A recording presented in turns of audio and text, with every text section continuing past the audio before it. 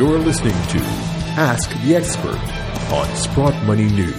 Hello again, everyone, and welcome to another weekly wrap-up here from Sprott Money News. I'm your host, Craig Hemke. Joining us again today is Eric Sprott. Eric, happy Friday. Hey, Craig, good to be with you again. Had a sort of an interesting week here. Not over, but things are, I think, looking up. Certainly has been another interesting week as time goes by, and it's kind of marked here at the end of the week with really about the most important economic data point we've seen this week, which is the first revision to U.S. GDP. Came in a little bit higher than what folks thought. It seems on less inventory liquidation, as if that has anything to do with anything, but it was enough to get it revised slightly higher. Gold's about $12.30 this morning, and we're now barreling towards the next installment of the most important FOMC meeting of all time coming up in 2 weeks. As we look forward, Eric, what do you expect as we move toward that FOMC in a couple of weeks? Well, first of all, I'm not a great believer in the economic numbers that are produced by most countries, including the U.S. I don't really believe that GDP was up 1%. You just look at the comments from the various companies on their outlooks. The Kansas City Fed came out and it was just a disaster, and the order books are down, and production's down, employment's down. In my mind, everything's been weak. We had a horrendous consumer confidence report. New home sales were down 9% in, I think it was January. The ISM Services Index, I think, went into had a very large, I think it might have gone into contractionary mode. So, fine, we could say GDP was whatever it was in the fourth quarter. We know that it was a weak quarter. You can just tell by the store sales and things like that. So I wouldn't put much credence in those numbers. And, of course, it doesn't matter what happened, last year. It happens what's going to happen this year. And so far, I would say all the economic trends throughout the world are negative. And probably the worst situation is in Asia, where you get these export and import numbers coming out of places like South Korea, Japan, China, and they're all down double digits. So we're in I don't even know what you'd call it, certainly a recession verging on a depression if this kind of numbers keep coming out of Asia. It's hard to believe the Fed would attempt to raise rates again, though some would argue they didn't even do it last time with the way rates have come down since they did it. But nonetheless, that'll be the focus in a couple of weeks. In the meantime, prices continue higher. We've got gold at about $12.30 this morning. And I wanted to ask you about these massive inflows we've seen in some of these ETFs. The GLD has magically come up with about 120 metric tons just in the last 6 weeks, almost 30 metric tons just this week.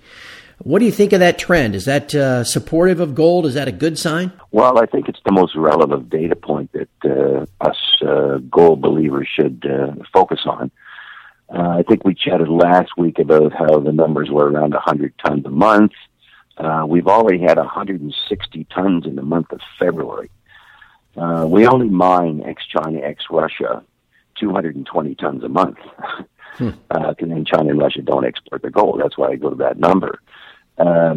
So these kinds of trends, these are just impossible numbers for people to actually deliver from gold production, because it's only one factor. Here we have the ETFs.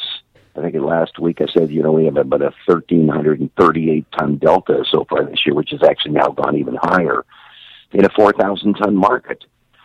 So people have put $800 billion into gold through various ETFs, not just the GLD, but other ETFs throughout the world.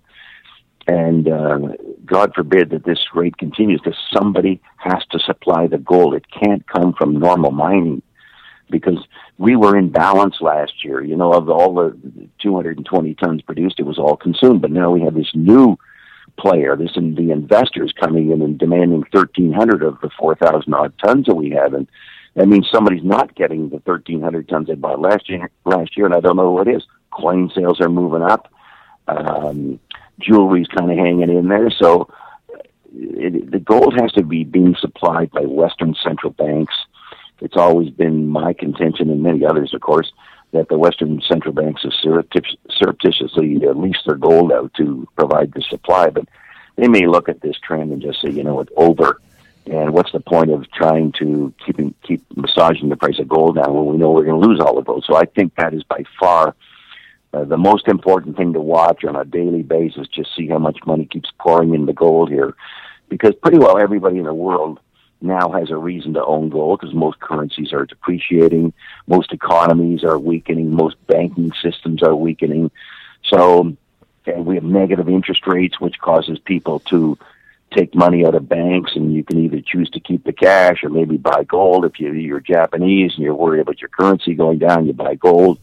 I mean, there's so many different reasons for owning gold here that are all on the playing field right now, that this demand for gold through the ETFs is, I think, a manifestation of all those things put together. You know, and Eric, it seems in the West, the key is the price. We've had this 17% rally in gold so far in 2016, and that's obviously driving this investment demand for gold and in all of its forms. But we're being fought again tooth and nail by the big banks on the COMEX, where price seems to be discovered the most.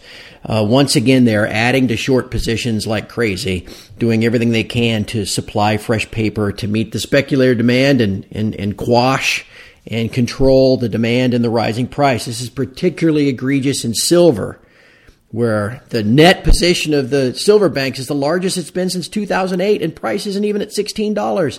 What do you think's going on there, Eric? Is that a sign of pressure cooking in silver? Well, I think that is the Achilles heel of the commercial banks, because I mean, their short position's over 800 million ounces, and world production's 800 or 900 million ounces a year, and theoretically only a couple of hundred of that goes into investment. So here we've got these investors short 4 years of investment demand. And the price of silver is being kind of punk these days. And I think what they're trying to do is get through option expiry, which on the LBMA is Monday. We also had the COMEX option expiry on Wednesday, which in essence was a failure for the commercials, because most of the options, the call options, would have expired in the month, which is truly a rarity. Normally they just hammer it down so that all the options expire worthless. But this time the option holders would have made some pretty serious gains at the expense of the commercials. The risk to the commercials, I mean, $1 rise in the price of silver is an $800 million loss. That is not small potatoes even for a commercial bank. And as I mentioned before, something like $8 billion has gone into the gold ETFs. Imagine if just a part of that went into silver. We have something like 25 million ounces of silver at the COMEX. I mean, it costs all of $400 million to clean out the COMEX. Like that's 1/20th of the 8 billion put into gold this month. I mean, so if the investors started moving into silver, which I think they are, by the way, and we have had the dealer inventory fall this week by 3 million ounces the other day. I mean, we could see silver really get going here. And I would note that, for example, the silver sales at the Mint last year, they were at 3 million in the month of February. This year, they're going to be something like 5 million. Even the gold sales, which were 19,000 in February 15, are going to be 90,000 plus this month. So you can see people are, the individuals, the institutions, the piling into gold. We have more technical analysts coming on side. We got more mining people in major institutions talking about owning gold. I mean, there's really a tsunami of interest here. We've seen the stocks go up by 67% since January 19th. I mean, there's a veritable bull market going on in gold here. And yes, the fight goes on. As you've said, we'll watch how the COT reports worked out. I thought the most interesting thing about the COT report last week is there seemed to be a bifurcation between the commercials who are long and short, because the longs added significantly to their position, the commercial longs. Mm-hmm. But the commercial shorts, of course, had to add a huge position to their shorts. So we might have a bifurcation here where certain commercial banks are thinking that gold's going up here, because they're sitting there watching the trends of people buying. And so it will be interesting to see what comes out later this afternoon. I'd love to see the commercial longs again build their long position. And, of course, now they got to fight the speculators and the commercial longs. So it could be quite a battle shaping up here. We'll keep our fingers crossed. Yes, absolutely. And I think that's an interesting point that those banks, particularly J.P. Morgan, it seems on the silver side, already have such a huge short position that they're left with no choice but to defend it with even more shorts, because every dollar that silver goes up, it costs them a lot of money. I like that idea. And even when you look at, for example, the February sales I was referring to, I mean, here we have like 55 times more silver sold by the U.S. Mint than gold in ounces. 50 times more. We only produce about 11 times more silver ounces than gold. So these trends can't continue. I mean, something's going to break somewhere here, and I think they use silver to keep a lid on gold, quite frankly, because silver is easier to knock down. And people see the silver price going down, and they think, well, maybe the gold price will go down. It's such a small market that the commercial banks have more ability to affect the price in the very short term and try to keep a lid on gold. But it looks like there's going to be no lid kept on gold and or silver ultimately here. Let's hope so. Hey, I have one last question for you. I've had several people ask me on my site if I would relay this to you. And it has to do with your funds, the PSLV and the PHYS. They're both 100% backed by physical metal, and they're both redeemable by the shareholder. Do you get concerned as we're approaching what clearly seems to be a global inflection point of supply and demand in the metals? Do you ever get concerned about big institutions signing up for your funds and just outright rating them for the metal? Is that anything that could affect those funds? Sure. Well, Craig, it's a great question, okay, because I'm always worried about that. For example, let's say somebody wants to pay a premium for a gold trust or a silver trust because they know there's a shortage.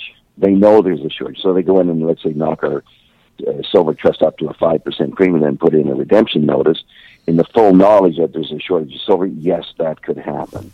I mean, it would benefit the unit holders because they're getting a higher premium on the trust. But there's very few things we can do about that. I believe that we are instituting a procedure where large investors have a little more difficulty redeeming because, of course, we get people arbitrage it too, right? Right. If it's trading at a discount, they'll buy our units and sell the gold and ask for the gold in return. So we're trying to put in a situation where large holders, not small holders, but where large holders are it's a little more costly to do that. But quite frankly, if there was a dire shortage of gold, I would imagine somebody might think, well, let's go in and see if we can raid the Sprott funds. They got $3 billion of gold there, which is not a lot of money when you think about it, Craig. We have $80 billion going to the ETF already this month. Yeah. So $3 billion is not going to make a hell of a lot of difference.